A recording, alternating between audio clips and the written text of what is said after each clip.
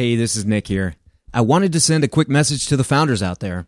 If you're raising your first round of capital and you're not located in the Bay Area, New York City, or Boston, we'd love to connect with you. NewStack leads deals for founders that don't fit the standard Silicon Valley profile and are located in undercapitalized areas. If that describes you, or if you know a startup that fits that description, please send us an email. It's team@newstack.vc. Now here's a word from our partners. This episode of TFR is brought to you by Pacific Western Bank.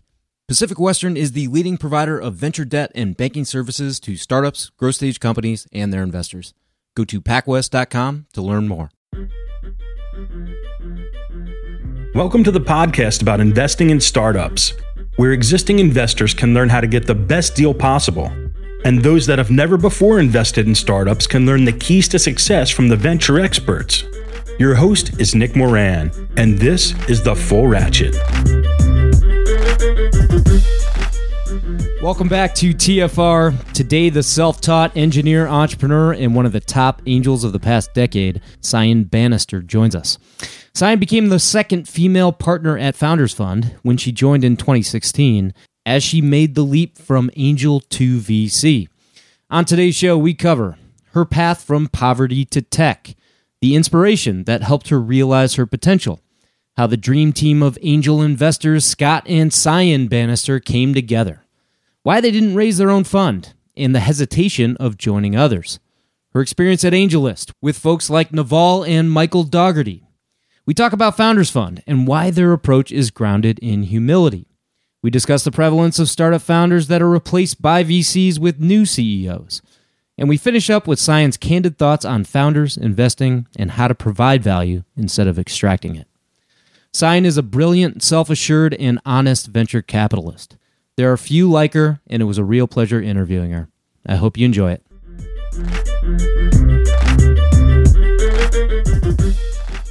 Cyan Banister joins us today from San Francisco. Cyan is the partner at Founders Fund. Founders Fund is a San Francisco-based venture capital firm investing in companies building revolutionary technologies with investments in PayPal, Airbnb, Facebook, Palantir, and SpaceX, among others. Prior to Founders Fund, Cyan was an early angel investor in Uber, Postmates, Affirm, and Niantic, the creator of Pokemon Go. A self-taught engineer and entrepreneur, Cyan has held a number of technical leadership positions throughout her career. Along with her husband, Scott, she was TechCrunch Angel of the Year in 2016. Cyan, welcome to the program. Glad to be here. Thank you. So, Cyan, you have a really interesting story and background that led you to where you're at today. Feel free to start wherever you think makes the most sense, but can you tell us a bit about your life experience and how that led to where you're at now? Sure. Yeah. So I am a high school dropout. I managed to make it through, I think it was the 10th grade of high school. I don't have a college education at all. And this was something that I was very private about for a long time, partially just because of, in our industry, there's a heavy bias towards, MIT, Stanford, Georgia Tech, and Harvard Business School. And so I always just sort of felt like my experience and the path that I took was a little bit more shameful. And, it wasn't until I started talking to people that I realized how unique of a path it really was, and that I should actually be proud of it. And it's worth telling, actually. And so when I was 15 years old, I was homeless. And how I became homeless is, to me, a little bit less interesting than kind of how I got off the streets. Part of it was, you're in the situation where you don't really have a lot of choices. You have to figure out day by day how to survive. You've got to figure out how you're going to eat, how you're going to bathe, where you're going to sleep, and what that day's activities are going to be. You can't really think about tomorrow or a week from now or a year from now. And I most certainly never, ever, ever thought I'd be a venture capitalist. So that was the furthest from my mind. For me, I would have been happy to land a job at Subway Sandwiches or Jack in the Box or anywhere where I could just make a living in some way. And when I was on the streets, that was very difficult to do because it's hard to be clean. It's hard to schedule around a job when you have to make all these other things happen in your life. It's just very difficult to do. So a lot of the things that I did to make money when I was on the streets were selling jewelry, collecting books that people gave away and then reselling them to bookstores, or clothing donations and going to Buffalo Exchange and selling them to Buffalo Exchange, selling art, poetry, you name it. I tried everything to try to make some money. And some days that I made $1 and sometimes I made $20. But, that would often mean the difference between having a hamburger or, my favorite thing in the world was a Vietnamese rice bowl with vegetables. And so to me, that was decadence. Wow. And I eventually, with the help of, an amazing person in my life, there was a woman named Karen Brayton.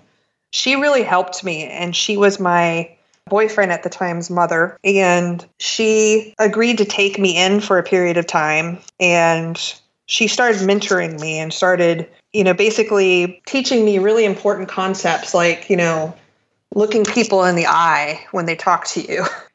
She charged me rent. I had to figure out how to pay rent. I got my first job working at a mall, working at a fried fish place. And then I started to have a purpose. From that point on, I was able to make enough money to go and live on my own, which was fantastic because, not having to worry about where you're going to eat or take a shower became less of an issue. But then it became sort of paycheck to paycheck problems, which a lot of people in America face and in the world, trying to figure out, can I afford groceries? Can I buy socks? I made minimum wage. And that's when I started dreaming for the first time in my life, though. I don't think that before that I had any dreams. And I started thinking about, why don't I start a business? Like, why don't I, before this, I'd sold jewelry and art and poetry and things like that. What if I made t-shirts? And so I started silk screening t-shirts and selling t-shirts that were like punk rock band t-shirts, and made a living that way, some extra income. I was having a job, having my first paycheck, having my first small business that got me hooked on the concept of capitalism. I think before these moments in my life, I thought of capitalism as being this evil thing. That's basically what was in the music that I listened to. It's what my friends talked about. It was the root of all evil. Sure. The reason why I didn't have anything and my friends didn't have anything was because of those dirty capitalists. I was just listening to some Rage Against the Machine today, and it was certainly anti-capitalist. Oh yeah, all the music at the time was. A lot of the angsty punk rock, industrial music was very anti-capitalist. Yep. So I started to think about it in a very different way. And I started to think about the music I was listening to in a very different way. And so I started the great music purge of the time. I started listening to techno music. And I was like, I'm not going to listen to music with lyrics anymore. I'm not going to identify with what other people are trying to tell me is right and wrong. And I'm going to try to figure out who I am. And that was actually a really pivotal point in my life. I got rid of all my band t-shirts. I started not advertising for anyone on my body. And I started going to just really interesting political meetups that I found to try to figure out what politics were even all about, because I didn't have that luxury before to even really think about any of that either. I really started getting into just, again, thinking about the future. And it was around this time that I met a gentleman by the name of Chris Collins, who probably is the single most important turning point person in my life. I saw him walking by one day, and he was wearing an item of clothing that I had made and sold. And it was my first time seeing a customer of mine walking around on the streets. Wow. And so I stopped him and I was like, hey, I made that. And he was like, oh, cool. And he sat down and started talking to me, told me that his mom had a sign shop and I should come over and hang out with him and his mom. And I didn't end up doing it because, I don't know, there was something about the situation was just maybe a little too intense for me. And I didn't hang out with Chris. But what happened was, it was several months later, I saw him at a coffee shop that I hung out a lot at. And he was sitting there and he was in front of this laptop and the glow was on his face. And I was just kind of like a mosquito or a moth to a flame. I just like came over there and I was like, what is that? And I recognized him and I was like, oh, you're that guy that bought my stuff. And he's like, yeah, you never called me. And I was like, oh, well, let's hang out right now. So we hung out and we've been hanging out ever since. He's still to this day one of my best friends in the world. And we see each other weekly. We talk on WhatsApp. He's one of the best human beings that you could ever know. And he is the person that I credit for getting into technology because he saw that I was capable. He's one of these people that thinks that everyone's capable. And he's very inspirational and he's really positive. And so he told me that, you can code, you could be a sysadmin, you could be anything you want to be. And this is the first time that anyone had ever said these things to me. Wow. And I never had anybody tell me I could be anything. Most people thought that, no offense, sorry if this is blunt, but most people thought I'd be dead or found in a dumpster somewhere by the time I was 22, probably. Pretty sobering thought, but nobody ever said, like, you're smart and you're capable of a lot until Chris. So I started hanging out with him. And through him, I met extraordinary friends who are also still friends to this day. And I started developing a better friendship circle. And I don't want to disparage the friends that I had because they were good friends, but they were friends that were not pursuing their passions. They were not entrepreneurial. They were not into technology. They also didn't appreciate capitalism. We kind of outgrew each other. And so I found where I belonged. And I belonged with this group of computer engineer hacker types that really showed me the ropes and helped me to eventually get my first technology job. From there, I taught myself how to code, how to be a sysadmin and a network engineer. And there was another person who changed my life. His name's Lee Burton, who gave me my very first sysadmin job. And again, set me on a trajectory that was like a rocket ship from that point forward. From there, I came to Silicon Valley. I went from making like $12, $14 an hour to making, $65,000, $70,000, which I would have never dreamed was even possible. I worked at a bunch of different startups. I worked at a bunch of different internet service providers. And eventually I landed myself at a company called Ironport. At this point, I was established as a sysadmin. I'd managed engineering teams. I had some tech, background and experience, and I was a senior manager. So far cry from the girl on the street searching for a bagel and some cream cheese. And I had my very first exit, which was, again, profoundly life-changing. So this equity that I had in this company, because I remember trading more equity rather than salary. So every time, I would get a promotion and they would ask to give me more salary, I would ask for more equity. And I'm really glad I did. That's smart. So, I ended up with just an incredible liquidity event. And at that point, I had started dating my now husband, Scott Banister. Maybe it's a little scandalous in this day and age, but he was the founder of Ironport. But I was not at his direct report and we didn't work together. I asked him what I should be doing with the money that I made. And he said, well, you could go the stock market route, you could buy property, or you could do exactly what I do, which is you go and put it into high-risk startups. And I was like, what are you talking about? And he's like, angel investing. So I'd never heard of angel investing before. And this is another one of those Chris Collins moments. Like my husband basically said, like, look, you're smart enough and you are an early adopter of just everything. Like you were on Twitter early. You found out about Facebook early. You're on Instagram early. You know all of these technologies long before I do or some of my friends do. And these are companies that I want to invest in. So why don't we team up together and I'll show you the ropes. And you couldn't ask for a better mentor than my husband. At that point, he'd already had a decade of experience. He's going on over 20 years now of investing experience. Wow. I mean, the guy can any sort of term sheet, any sort of anything. Maybe I shouldn't say this. he doesn't have to seek legal counsel. I'll just put it that way. He can do it all himself. So he quickly identified my husband's very, I wouldn't say shy. He's very antisocial and he's an introvert. A lot of the deals that he would get were in network.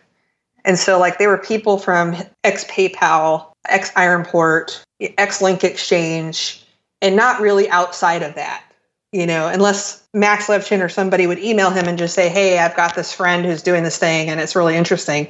He never really went outside of that sphere. He started to tap out all of those opportunities because you can only do so much of that. And eventually everybody's employed and has started companies and, you have to wait another 7 years, right? So he said, why don't you go to Disrupt and all of these dinners and these events and just see what you find, And so we developed this whole thing where I was out being the public face of what we jokingly call Banister Capital, which is not a venture firm. It's just him and I. It's just I called it Banister Capital because it got me into events. It's funny because if you're an angel investor, you don't get invited to a lot of things, but as soon as you put the word capital at the end, you're like, ooh, that's legit. It's so true. It's so true. And suddenly, like, I was on panels. I didn't have any speaking gigs until I put capital at the end of my name. And then suddenly I started getting all these speaking gigs. It was really funny. It was a little bit of a hack, a funny hack. But from this, it worked. So we discovered Uber this way. We discovered Thumbtack, Niantic, Pokemon Go, eShares, which became Carta. And this was all from going to these pitch competitions and going to networking events and meeting people that are completely outside of our sphere. Like we didn't know any of the Uber people or anybody within any of those networks. So like we were not part of the Google mafia. So it really paid off. And at some point, this was like 2007, 2008, which was a really good vintage year for angel investing. There wasn't a lot of competition. The problem after that was everybody started seeing how well some of these companies did, like Airbnb, Uber, et cetera, Twitter, and everybody became a seed investor. So there was like a ridiculous amount of seed capital being deployed. Yep. And I could argue that it's still the case. Yep. And so it became harder and harder to search for those needles in the haystack, so to speak. And you'd go to demo days and sort of the signal was going down. I would walk away from them with less and less notes of companies I was interested in. And Scott was also getting fewer companies that he was interested in. So he said, and the other thing is that the valuations were ridiculous. Yep. He said, why don't we just take a break for a while, sit it out for a couple of years and just see if the market corrects itself, and we can always come back to this later. We're fine. I'm one of these people that really likes to work. And so I really couldn't just sort of sit on my rear and do nothing. So I basically asked him like, hey, do you mind if I go and work at a place like AngelList or something for a while? He said, yeah, no worries. Like, go do that. Cause I know you like being social. I know you want to keep your network relevant. Cause that's the other thing is, as you know, as an investor, you want to keep your network relevant. Yep. Otherwise those opportunities just dry up and then you have to go start over again. So I went to AngelList for a while. That was great. I love working with Naval, and that whole team was absolutely amazing. And what I did was I helped onboard angels like myself onto the platform by convincing them that it was a good idea to do so, because I was actively syndicating deals on the platform for a period of time as well. And I guess this kind of sent this sort of international flair to the community that I was hireable. Because I think a lot of people didn't think that I would ever want to work at a firm or with people, because we had our own thing going on for so long. So Founders Friend approached me and asked me if I wanted to join. And to be honest with you, like, I don't think I would ever join another venture capital firm if they'd asked me. Like, this is the only one, because it's always been my dream to work with Founders Fund in any capacity, to be honest with you. Like, I probably would have come here, and I always joke about this, and empty the trash. But no, I mean, I just have a lot of respect for the team, to be able to spend time with them and learn from the partners that I have here. It's just incredible. I didn't hesitate, even though one could argue that the economics really don't make a lot of sense if I'm so successful at angel investing, because I can actually make a lot more money directly investing in companies myself.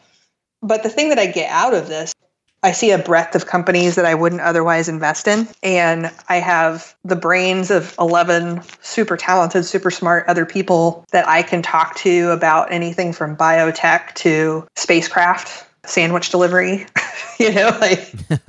And so these are things that I couldn't do on my own just with Scott. We talked about it, and he also thought it would be a really good opportunity for me to learn the full stack, if you will, of investing. Because as an angel investor, you toss VC deals and you often don't understand why they pass on them. You're just like, what's wrong with those people? How could they not see clearly that this is like the greatest deal on earth? I've been through that many times. It's just like, what is wrong with them? Yep. But now that I've been on this side, I understand now like how consensus investing works and how you have magic bullets with VCs, and you should be very judicious about how you shoot them and on what deals and what sort of benchmarks you're looking for, how, the economics of a fund work, how the size of the fund matters, all sorts of things that just I had no idea about. I have discovered in this process that I don't like late stage investing. I guess it's a good thing to learn. I really like the beginning phase of a company where everybody is sort of bright-eyed and naive and they don't know what they don't know. They're out there trying different things, seeing what sticks. It's fun. I like it up to like Series A. Series B, when it starts to get into all you're looking at are spreadsheets. Yep. And, I lose interest. Yeah. I've sat on many, many Series B meetings now. And, when we go through the rundown afterwards, I just find my mind wandering and I just couldn't care less. It's a good thing to realize, I am not a late stage investor. I know it's a long story, but that's how I got here. It's amazing. I was just talking to a buddy of mine the other day, and he was calling me like spreadsheet guy or something like that. And I was like, buddy, you can't, misunderstand my job more. I don't work with spreadsheets at all. It's all people. I hate spreadsheets. Yeah. So, how early are you able to go at Founders Fund? Can you do like super early seed stuff, pre-seed stuff?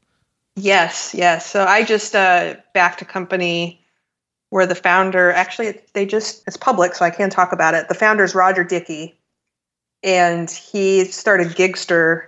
Before that, he started a company that was acquired by Zynga that became Mafia Wars. He doesn't even know what he's going to build yet. That's how early it is. Wow. I can write checks for really talented people that I think are going to do really amazing things and know very little about what they're going to do. To Series A is generally where I like to sit. And even though we are a large fund, we earmark about 2% for early stage investing. Well, that's great because the checks are smaller too. So you could probably do quite a few at the early stage. Yeah, as long as I can do my best to keep up with, the hard part is servicing all of those founders, right? Yep. Because at some point it becomes kind of untenable. You have to either just say, I can't offer you as much support as I would like, or pick and choose ones you want to work on. But, it could be, we have hundreds of companies now in our early stage portfolio. What is your support approach? How do you think about working with founders post-investment? I like to be pretty hands-off. I'm not one of those meddling founders, or it's not founders, investors. I apologize. Yeah. Not a meddling founder either. I'm not a meddling investor. I appreciate updates. In general, I wait until a founder reaches out to me with a very specific ask, where they say, my life would be changed if I could just meet this one person from Amazon. I've tried everything. Reached out to this person, that person. I can't meet this one person. Can you help? Or we're having a really hard time hiring this one key engineering hire. That's where I shine, and that's where I like to help. Or a lot of times when I get called, it's about things like HR related stuff, where someone's dealing with a sensitive employee issue that they want help navigating, or a marketing issue, or a PR, sometimes even PR crisis, or just a PR issue. That's how I like to do it. It's just, I'm available and you message me when you need my help. Got it. Very similar to our firm. Not to compare my firm to Founders Fund by any means, but but some similarities there. So you said earlier that you try and be judicious with your magic bullets when working with other firms. Can you elaborate on that a bit and kind of explain what that means? Yeah, I mean, I had a short stint in my life as a recruiter along this path. The story I was telling you, I was a recruiter for, 8 months or so. And how I differentiated myself as a recruiter from all the other recruiters out there was I said, when I send you an email, you're going to want to read it. And I'm not going to send you anyone that you're not going to want to hire. You may only get one email from me a year, but it's going to be one of the best engineers you've ever talked to in your life. People loved it because they were just like, wow, like that's so much better than having to sift through 50 resumes of garbage. Not that the people are poor or garbage, but the resumes are not good. They're not a good match. How about that? I basically tell them, like, this one resume I'm going to send you is going to be the one you want to look at. So I'm very similar when it comes to the companies that I want to send to other people. I want to have high signals so that when people see me end up in their inbox, they're like, this is going to be interesting. I want to look at this. And I should probably meet this founder. I try to do my homework ahead of time to try to figure out which partner is the right partner for the company. I find that a lot of founders don't necessarily always figure that out. And then most importantly, like what their fund size is and whether or not this would even be a match for them. Because a lot of people have their own, like we have to have our 16% ownership, or they have their various different rules. Yep. Like won't participate with other funds, so there's, why am I sending it to them? So you got to do all that research in advance. And I'm very careful about doing that. And I think if I ever were to become a founder or angel investor again, being armed with that information, I think would make me more successful. How do you build a relationship with, the various folks in the network that may become really good partners down the road? We think about this a lot at the firm, and kind of our ace in the hole is, we really need a Series B, so-and-so at this Series B firm that's such a great specialist in, advanced robotics and in industrial applications, right? So our ace in the hole is we've got the podcast, so we can, reach out to that person and hopefully schedule an interview and then treat that as kind of the first connection point in building a relationship. And we've been able to build a lot of relationships that way. But if this is an organic process, but if you make an investment in a company and then they get to a certain stage where there's a set of, partner investors that would be great for them, are you reaching out to those folks cold, or do you try and build a relationship first before you make a referral on behalf of a founder? It's a little bit of both. There's some people who've been here at our firm since the inception for 10 years, and so they have a deeper Rolodex in history than I have. Right. And so you can also lean on that and just say, okay, like, can you pass this along to this person? And here's why. Otherwise, I have asked around from my partners and I say, who at this firm would be the best person for this company? This happened recently with a seed stage company, and I was wondering who at Greylock would be the right person. It turned out it was John Lilly. John Lilly just stepped out to become a venture partner, so it wasn't a fit for him for that reason. But, that's how we kind of work around it. I think that building relationships, because we're generalists here, we wouldn't have enough time to build enough deep relationships for all of the sectors that we cover. Right. So, because we don't have a sectorial focus. If we did, it would make a lot of sense for us to just go after just the people in those various sectors and have really deep relationships with them. To back up a little bit, did you and Scott ever think about starting a fund, managing money on behalf of others? We've talked about it. We don't like the idea of having LPs. Yeah. It's a challenge. So, I just did a final close of my first fund, and it's a new ball game now. Yeah, I mean, I think we've been approached several times, and I love LPs. I really do. It's more about the overhead. We can invest at a fund level personally. I'm not sure what we gain by having the overhead of investing other people's money. It seems like an unnecessary burden. I think the only thing that we would consider is like one LP. That's one of the things we've talked about. So like if we could find just one amazing partner and we were only talking to one person, and that would be it. Cyan, did you or have you had an experience yet funding maybe a founder from a non-traditional background, or maybe a company that has a mission dedicated to, something like folks living in poverty or providing, access to upward mobility? Or everyone comes on this show and says they have kind of a non-traditional path to venture, but you take the cake. So I'm curious if there's an element of that now manifests in your work at Founders Fund. Yeah, so I think every form of investing is impact investing. So I have a lot of people who talk about impact investing and things like that. And I think, a company like Postmates has an impact. There are people who now have flexibility in their work lives who do ride sharing for Lyft or Uber or deliver for Postmates or DoorDash. I think those investments are powerful. And a lot of people don't look at them as impact investments, but I view them as such. And so I think that I've experimented with a few investments.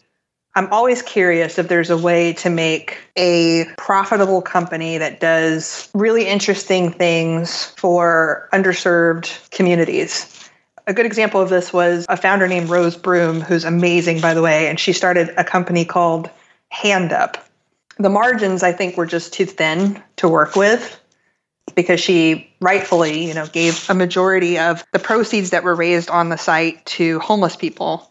And basically the premise of the company was that it was a Patreon of sorts for homeless people.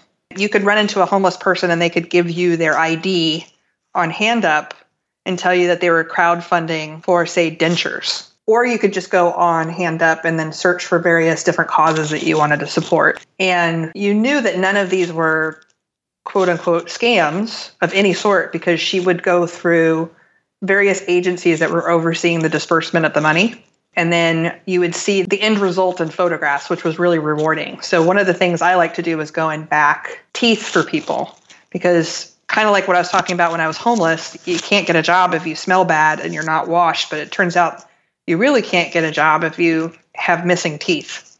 It's the first thing that people look at is your smile. Wow. And when you talk. That became something that I love to do, is backing people with their dentures.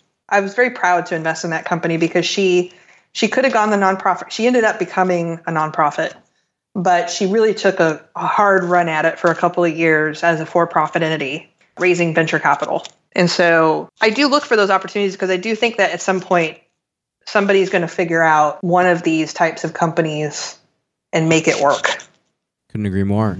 How do you think your approach has changed from your time as an angel to now, as a VC for Founders Fund? You look at opportunities differently or, make investment decisions differently or? Absolutely. Yeah. So can you talk more about how that's changed? Yeah. So I used to think about if I make this investment, do I think it will 20, 30, 40x on a 50K, 100K check, right? Now I have to think about when it's time for this company to raise their Series A or B, what is my confidence level and their ability to convince the rest of my partners that we would write them a $5 million check? Also, what is my confidence level that they could be worth, let's just say $250 million. So not even $1 billion, just $250 million. These are things that I didn't really think about as much as an angel investor. I just looked at the probability of anywhere from a 10x and above. And now I have to think about sort of the dynamics of my partnership, which is super different. And there's some deals that I see that I'm just like, this is really interesting. As an angel investor, I would totally invest in this. But once they reach a certain maturity level as a business, I don't think that I could convince anybody else here to participate. I think it would be really hard. And so in those cases, I don't invest.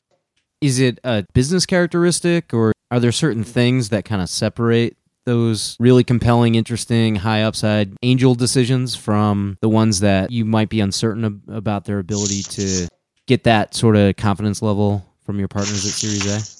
Well, we have a really strong monopoly thesis here. Defensibility and your moat is one of the number one things we look for. And the early stages, that's almost sometimes near impossible to suss out. Mm-hmm. And so I have to try to figure out what sort of edge they have. Like, is it a team? Is it IP? Is it brand? It's most likely not a brand at that early stage. What is it that's uniquely special about them that I think is going to get them over the finish line later on? So I start arguing with my future self, if that makes any sense. Yeah, sure. So I start thinking about, okay, also, how good of a fundraiser is this person? Will they grow in the next 6 months to a year? Like, do I think they will mature even in that regard and become better fundraisers? Because sometimes people aren't good at it and then they become better and better. And then the other thing is, do I think that they will meet all the milestones that they're spelling out for me with the capital that they're raising? There's a lot of things that I think about, and I try to pretend that I'm Brian Singerman or Peter Thiel or any of my partners, and I'm just like, would this make it past them? And if I come back and say the answer is no, then I don't think that I should be doing it. I love it. I mean, just on our team, before we make a decision, one of the questions that I ask our folks is, could we put this founder in front of a VC at, take your pick, Sequoia XL, Benchmark, Founders Fund, today, and the only thing that would be missing is traction? That's a question that we ask ourselves before we make a decision, before we give a yes. We've been very lucky in our short 4-year career, but all of our companies have raised multiple up rounds and, have gone on to 2x or more of value, but doesn't mean we're going to have outsized outcomes. I think, that's still to be determined, but if we don't have the confidence to recommend these folks to people in our network that invest at Series A, it's just not worth doing for us. Yeah. I really wish that I mean, if you're an angel investor listening to this, then that is something I think is a great takeaway because as an angel investor, that thought did not cross my mind. I know it didn't cross my husband's mind either. Like, we never had a discussion about like how good is this person at fundraising. What happened was we'd figure it out the hard way. They would go out to fundraise and then they couldn't. I think that's definitely something I will always ask myself in the future. At this point, if you're a VC, you've heard of Carta. You've probably even accepted securities from a portfolio company on the platform. It feels like every new company is using Carta, and there's already 16,000 VC-backed companies on the platform. They also offer tools and services for VCs like fund administration. Carta has an army of fund accountants delivering high-quality service and dedicated teams of engineers, constantly improving the functionality of their user-friendly investor platform with in-app quarterly reporting, real-time fund metrics, LP portals, and more. It's also easy to switch from an existing fund administrator or to augment your in-house team with their service. Learn more about their services at carta.com/investors. And this episode of TFR is brought to you by Pacific Western Bank. Pacific Western specializes in providing financial services to startups, growth stage companies, and their investors, helping to navigate financial obstacles by providing access to funds and expertise. Pacific Western's customized products and team of venture banking specialists provides a banking experience designed specifically with startups and VCs in mind. If you run a tech company or if you invest in tech companies, it's strongly advisable that you build a relationship with the folks at Pacific Western. Go to pacwest.com to learn more.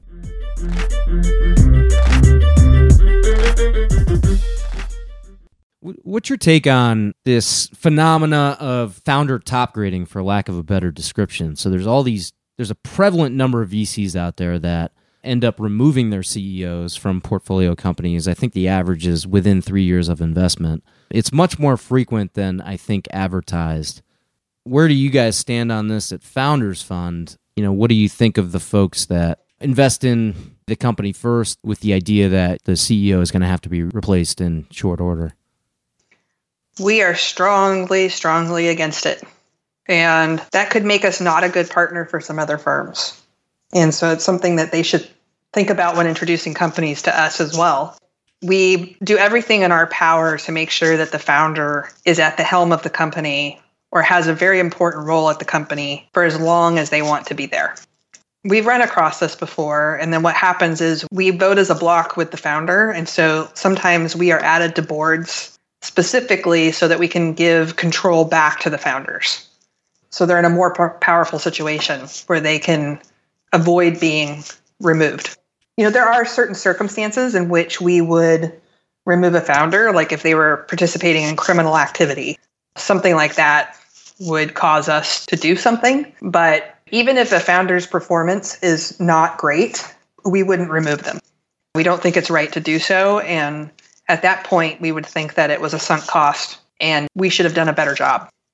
You mentioned before that you had this time at AngelList where, you were working for effectively a startup, but a startup, involved in democratization of capital and empowering people to, start these syndicates and fund around early stage companies. That's how we got our start. We built a syndicate that eventually turned into a venture fund. But I'm wondering if you have any good stories or learnings from Naval or Nivi. Oh, sure. Two of the people that I feel I owe a huge debt of gratitude to, and I love when folks come on the show and can talk about their experience with either of them. Yeah, so I didn't work with Nivi that much. He was not in the office very much. So the only time I ever worked really with Nivi was if my role kind of clashed with marketing, because he ran marketing for AngelList. So I mostly work with Naval. Naval is just this, I don't know, he's kind of like the spirit animal who is so zen and calm and wise, So him and also Kevin Law. Yeah. I mean, if you can spend an hour with that guy, you walk away so much smarter. He's one of probably my favorite people. I loved a lot of people that I work with there, but he was definitely one of my favorite people to work with. I think that Naval was willing to experiment in really crazy ways with his startup. When I joined, there was no management. You were either a salesperson or an engineer. So I was a salesperson. And then if you wanted to build anything or you had an idea, you had to go and pitch an engineer and convince them to build the thing with you. The idea there was that a lot of organizations are driven by these product managers or basically product people or salespeople, and they go and tell the engineers what to build. And he flipped it on its head and said, no, the engineers here decide what we build.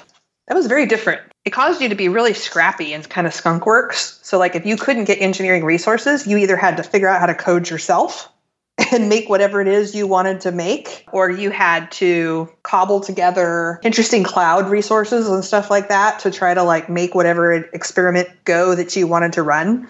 But the cool thing that Naval would do is just give you complete autonomy to do so.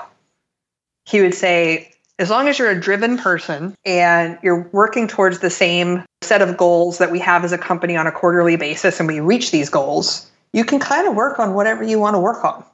I love that, because I'm definitely a person who is self-driven and I'm entrepreneurial. I felt like I was running my own little business. I just got to do what I wanted to do and nobody stopped me. And that was really, really fantastic. It's very meta. It's like a startup within a startup. Yes. Since then, I think they've adopted more traditional management techniques. I think they've migrated more towards, I think Kevin Laws is now running AngelList. I could be wrong about that, but I think he is. And then Michael Dougherty, who's also a good friend of mine. He's great. Is running a lot of the day-to-day there too. And he was the engineer I worked with the most while I was there. And so it's really fantastic to see him in a leadership position. But, I had so much fun there. There was never a dull moment. I'll just put it that way. Naval would come in and he'd pull you aside and he would just sprinkle some Zen magic around you. And then you just felt really calm and more enlightened. And then you just go back to what you were doing. Wow. Unreal. Would you talk with him about angel investing and heuristics or? Yeah, he loved to talk about investing. I would talk to him about some of the stuff that I was working on. He would tell me a little bit about what he was working on. The other cool thing about the office is it's opened up to angel investors. So if you're an angel investor and you syndicate deals on the platform, you can just stop by. They're really cool about it. I found him to be very approachable and very cool. I love it. He even let me put a conference together. I was like, hey, I want to throw a conference. AngelList had never thrown a conference before. And he's like, go for it. So I did, and it was fantastic, and he had a really good time. With Tyler Willis, I started the radio show. Oh, yeah. And so AngelList Radio. That's so that was another one of my projects while I was there. Yeah, I know Tyler well. Yeah, and that all happened from Tyler and I were at YC Demo Day, and I thought his voice was spectacular. And I was like, hey, I've been thinking about doing a podcast for AngelList. How would you like to be the host? I'm like, you have an amazing voice. I can't believe that you were behind that. That's amazing. Yeah. When I saw that first come out, I'm going to be honest, it was frog in my throat, scary moment. It's like, uh-oh, big guys on the block coming into the, the Angel VC podcast segment. But it was cool. It was really cool. Yeah. So the music, my friend did the music intro for the whole segment. And then we went and rented a really cool podcast studio where we went and worked out of. He did most of the hard work, all the interviewing and sourcing a lot of the guests. I sourced like maybe, I don't know, like 4 of the guests, but he did most of the heavy lifting. But he does have a tremendous ability to talk to people and pull them out, and has a great voice. I thought he was an excellent host. Yeah, he's amazing. We've interacted a couple times at conferences and on a few phone calls over the years. And he runs a great syndicate as well, in addition to everything else he does. Yeah. But those funny. are the types of things that you can do at AngelList, right? Like, you're just like, I want to start a podcast. They're like, great, go for it. Have fun. Yeah, so funny enough, I have to tell you this. I don't want to steer the conversation away, but so I'm raising a fund, and this guy named Richard Frelling, who's amazing, who no longer works at AngelList, but was there for some time, he reaches out to me and he says, Nick, I hear you're raising a fund, and we've been doing angel funds for a while, but we're going to do venture fund back office at AngelList. And so we'd love to work with you on it. And I said, cool, let's hop on a call. So I get on a call with them, and we start talking through details. And I'm like, great, so if you have a venture fund product, so you'll have management fees? And he was like, oh, no, we don't have that yet. I said, okay. How about capital calls? Can you accommodate that? Oh, no, we're going to have to build that. And I said, management fee recycling? Do you have that? No, we don't have that. So Richard and I ended up working on this for like probably 5 months together, and it was fun. It was a really fun sort of experience, but he just, worked with the tech team clearly, but they got it done. And so my full fund formation and administration is all hosted on AngelList. It's amazing. Isn't it amazing? Like, I just backed, so one of my friends, Neve, runs his funds through there too. It's called Shrug Capital, and he did fund 1 through there, and he just did fund 2. I had the same question because he's doing capital calls. And when you go through the funding, it asks you for the whole amount up front. And so I was like, what am I supposed to do? Yeah. And it's like, I'm supposed to commit to a certain amount. So I ended up just basically kind of hacking it and saying that I'm putting in a smaller amount as my quote unquote capital call. And then at some point, I'm assuming that they'll just ask for more. It's a bit of a hack, but it'll get there. They always do. So that's the other thing, is that stuff is a little bit rocky to start off with, but they eventually get to a point where it's ironclad. Yep. Full circle back to ironclad. Yeah, and they do have the upfront or the capital call structure spun up. So I'm sure if you emailed them, they could get that worked out. But Good. If we could cover any topic here on the program, what topic do you think should be addressed, and who would you like to hear speak about it? Oh, wow. Anybody? Yeah, any topic. I mean, it's tech, venture, investing. I mean, some of the things I'd like to hear about are pretty controversial. I'm kind of curious about diversity and whether or not it is our place as venture capitalists to demand it from a portfolio company. I think diversity is good, and you definitely should have it.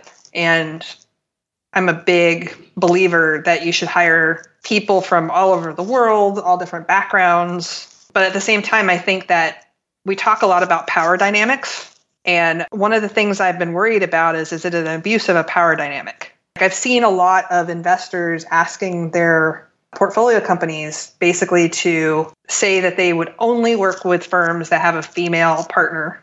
And I'm not sure that that's actually a good thing to ask. So I don't know which person would be the right person to address this, but I think it's something we should talk about, which is, I think it is good to have female partners at funds, but I don't think any female partner at a fund wants to be a statistic. Right. We want to be here on our own merit. And so I don't know. It's a complicated issue in which I don't know if you want to touch it or not, but it's definitely something I've been thinking about. It's one of the reasons why I didn't join the All Raise movement, is I didn't feel comfortable asking my founders to insist on that. It's an interesting question. Is it the role of the VC to insist on that, right? Right. I mean, we're in the position where we're providing them precious capital. And I really feel like even though the outcome may be good, is it an abuse of power? Yeah, there's a lot of issues with that, requiring, women partners at the firm, issues with that. We see all these men in the industry that have been accused of horrible things against women that, then go and hire a female partner at their firm and say it's, not for the novelty of it, but then, everyone's responding that, it was just a reaction to what happened. So there's all sorts of wacky responses and I think about how horrible that is for her. Exactly. Right. Right. That she has to defend that instead of just being, yeah. I think that while it's admirable, I've met a female partner yet who's excited to be sort of a checkbox, if you will. Right. I don't know. It definitely changes things. Like, for example, because Lauren and I are here at Founders Fund, we look at more CPG and direct-to-consumer products than I think the team would have been comfortable looking at before. Lauren called many amazing opportunities early on that the team kind of turned their nose up at because they were just like, we don't understand why anybody would want to buy Glossier. Like what are you talking about? Rent the runway? Like, why are people renting dresses? There's just like all these things that she brought up, and she was dead on about all of them. And I think now she's taken very seriously because when we look at like the person whose portfolio that we are jealous of, we look at Kirsten Green from Forerunner and how she's nailed so many of these that we got so wrong, that so many people got wrong. Is it because she's female? Perhaps. But, they're definitely, when you're looking at products that you understand that you use, maybe you have an edge over a male counterpart. I'm not sure. But we have seen an uptick in our interest because I think there's two of us. But I think that I definitely would. I mean, Crunchbase just released a thing the other day. It was a diversity statistic, and we ranked number 2 as far as number of deals done. And we were like 25% of the deals we've done have female founders. And that's not because we're like trying to do that, because goes very against what we believe in. It's because these founders happen to be female and they happen to have figured out that we're a good partner for them. And they walk through our door and they happen to have amazing companies. And that's how it works for us anyway. So I don't think they're all here because that number or that statistic exists because I'm here. It's interesting. Cyan, is there an investor in particular that you look to for inspiration, or maybe an investor that you feel like has influenced you most? Oh, yes. I really like Mark Andreessen, Kirsten Green, Keith Raboy. He's definitely one of my favorites. Paul Graham, Roy Bahat. Yeah, Roy's great. I love Roy. Just had him on the show a couple months ago. Hunter Walk. Which is great as well. Yeah. Oh, her name is escaping me right now, but I love her. She's like one of the top syndicate leaders on AngelList, and I should know her name. Genoa Ventures. Jenny Rook. Jenny? Yeah, Jenny Rook. Yeah. Yeah. She's an unsung hero. Like, she's one of the best there is. Really? And nobody's heard of her. Not really. I mean, she's so good. All right. If you get to hear her speak, I mean, if you could get her on the show, like, she is legitimately amazing. Gonna back her syndicate and reach out tonight. Yeah. Awesome. Cyan, what's the best way for listeners to connect with you? Twitter. Yeah, Twitter. I'm at Scientist, Cyantist. Pink hair. And pink hair. Yep. that photograph is funny because a friend of mine and I did that, and it's us trying to recreate what the future looked like in the 80s. I get it now. With that, there's like some sort of like metal sunglass visor sort of thing. Yeah. Yeah. So that's what we were supposed to be living in today. Love it. Love it. All right. Well, Twitter it is. Well, Cyan, this has been so much fun. I really appreciate, the candid responses and just being yourself and being so approachable and spending your time with us today. Absolutely. And thanks for having me on. I really appreciate the opportunity.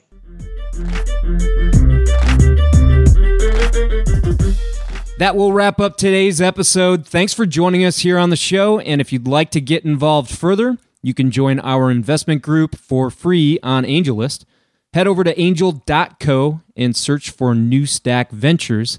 There you can back the syndicate to see our deal flow, see how we choose startups to invest in, and read our thesis on investment in each startup we choose. As always, show notes and links for the interview are at fullratchet.net.